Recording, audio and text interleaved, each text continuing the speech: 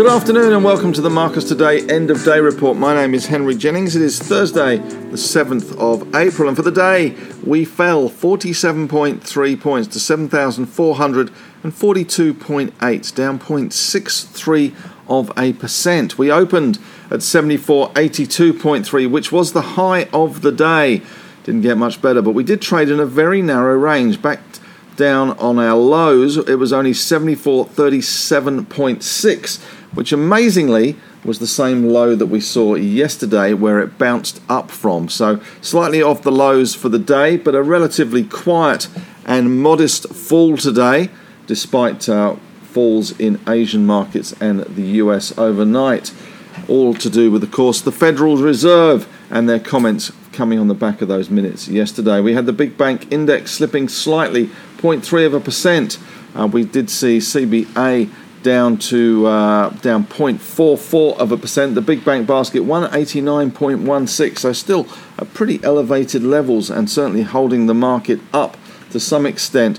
Westpac was down 0.5% and NAB's down 0.3%. Macquarie not having quite such a good day today, down 1.5%. QBE was down 2.02%, and Insurance Australia they fell 2.5% today.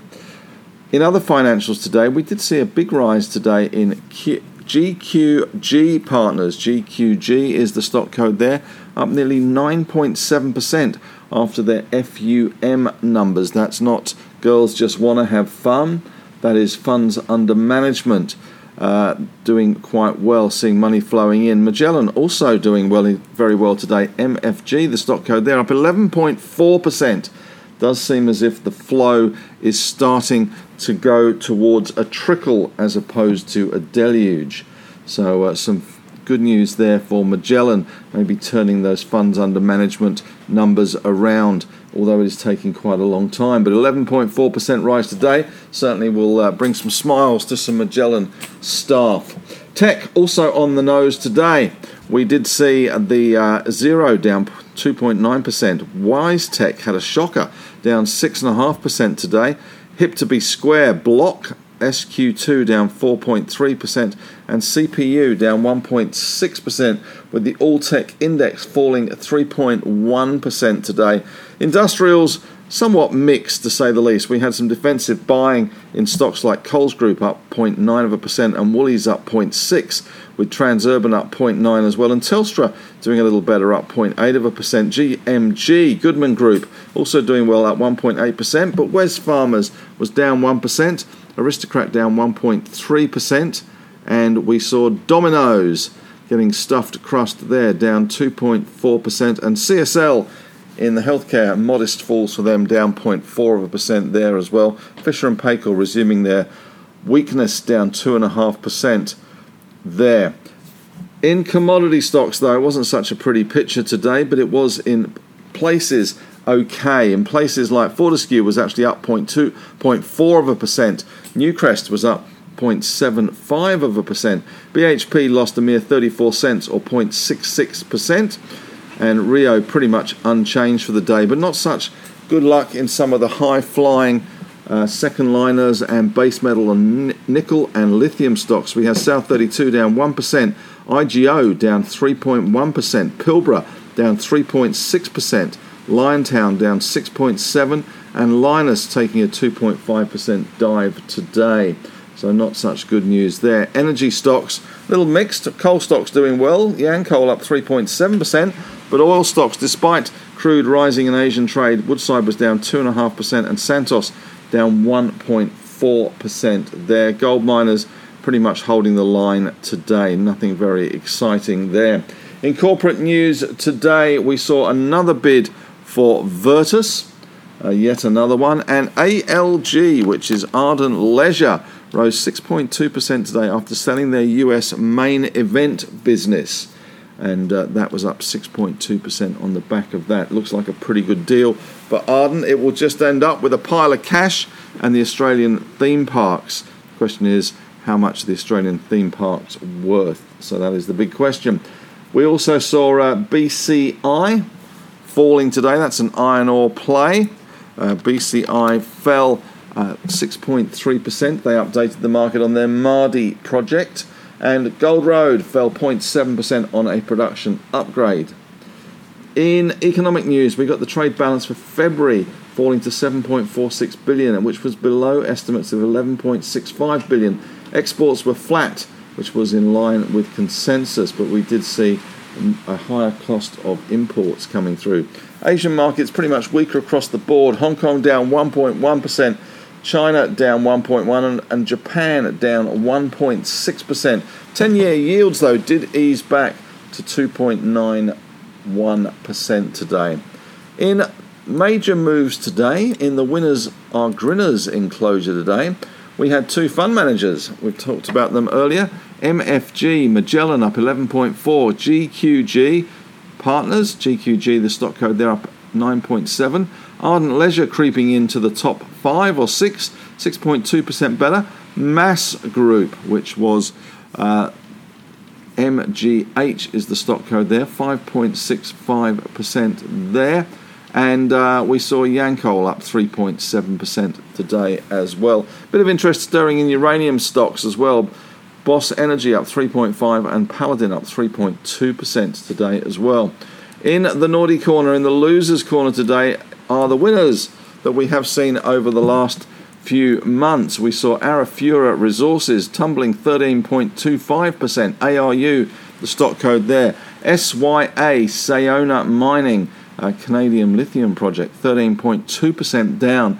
They sound a lot in percentage terms, but when you're only a 30-cent stock, 2 or 3 cents here or there as the punters leave the building, does make a big difference in percentage terms. Same applies to Argosy, AGY, down 8.5%. TPW, Temple & Webster, down 6.8%.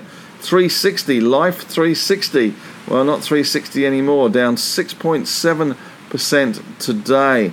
So maybe more like Life 320. And Liontown down 6.7%, with WiseTech Global also down 6.5%, and Weebit Nano falling back 6.5% today. Positive sectors today, pretty much the consumer staples was the only one that was in positive. Some defensive stocks there. The gold miners also keeping their head above water today too. Negative sectors, tech, oil and gas, lithium, battery tech, and the banks, but only slightly. The All-Tech Index down at 3.1%. Gold in Aussie dollar terms was doing well today, 25.71, a big jump there for the Aussie gold price. Bitcoin falling to US 43,382. The Aussie dollar back down to 74.82, so 76 no longer. The US dollar seems to be strengthening on the back of those Fed remarks yesterday coming out of the meeting, and the 10-year yield is back to 2.91% there. Dow futures currently down 132, and Nasdaq futures down around 49 points. Oh no, update to Dow futures just coming across my screen on CNBC, down 63 now, so a bit of a rally in Dow futures, which is some good news there. And Nasdaq futures looking a little bit better as well. They are now up 3 points. So there we go. Stocks on the move today included those Magellan with the FUM not as bad as previous ones. We also saw that good announcement for Ardent Leisure. Paladin was up 3.2% today. Cleansing notice, so much for my slight negativity this morning in the newsletter. Melbana also doing well today. That's MAY, Melbana Energy, an oil stock. Alameda 1, looks like a significant oil pay has been defined in the Marti structure. Up 22.22%. Four Little Ducks. Sayona, profit taking there, continuing 13.24%. It is volatile, same as ARU, 13.2% down. Rare earth falling back to earth. And CXO, Core Lithium, down 6.2% with a thud. We also saw TMT not doing so well today. That's a TM for Michael Technology Metals, down 14.9% today. There was a PayDirt conference presentation. Clearly they didn't hit PayDirt today. And Arizona Lithium is falling 7.9% today as well. IPO of the day, International Graphite. Stock code there is IG6. IG6 for International Graphite was up 80%. Stunning debut for International Graphite. It was a $10 million float at 20 cents. It closed at 36 cents on 11.1 million shares. So a pretty good first day for that one. And speculative stock of the day was LCY, Legacy Iron Ore, up 95%. 193 million shares traded today. The announcement was that Gina Hancock had entered the Mount Bevan Iron Ore JV, and that includes HAW as well there, and that is part of that agreement. And HAW, Hawthorne Resources, was up 45% today.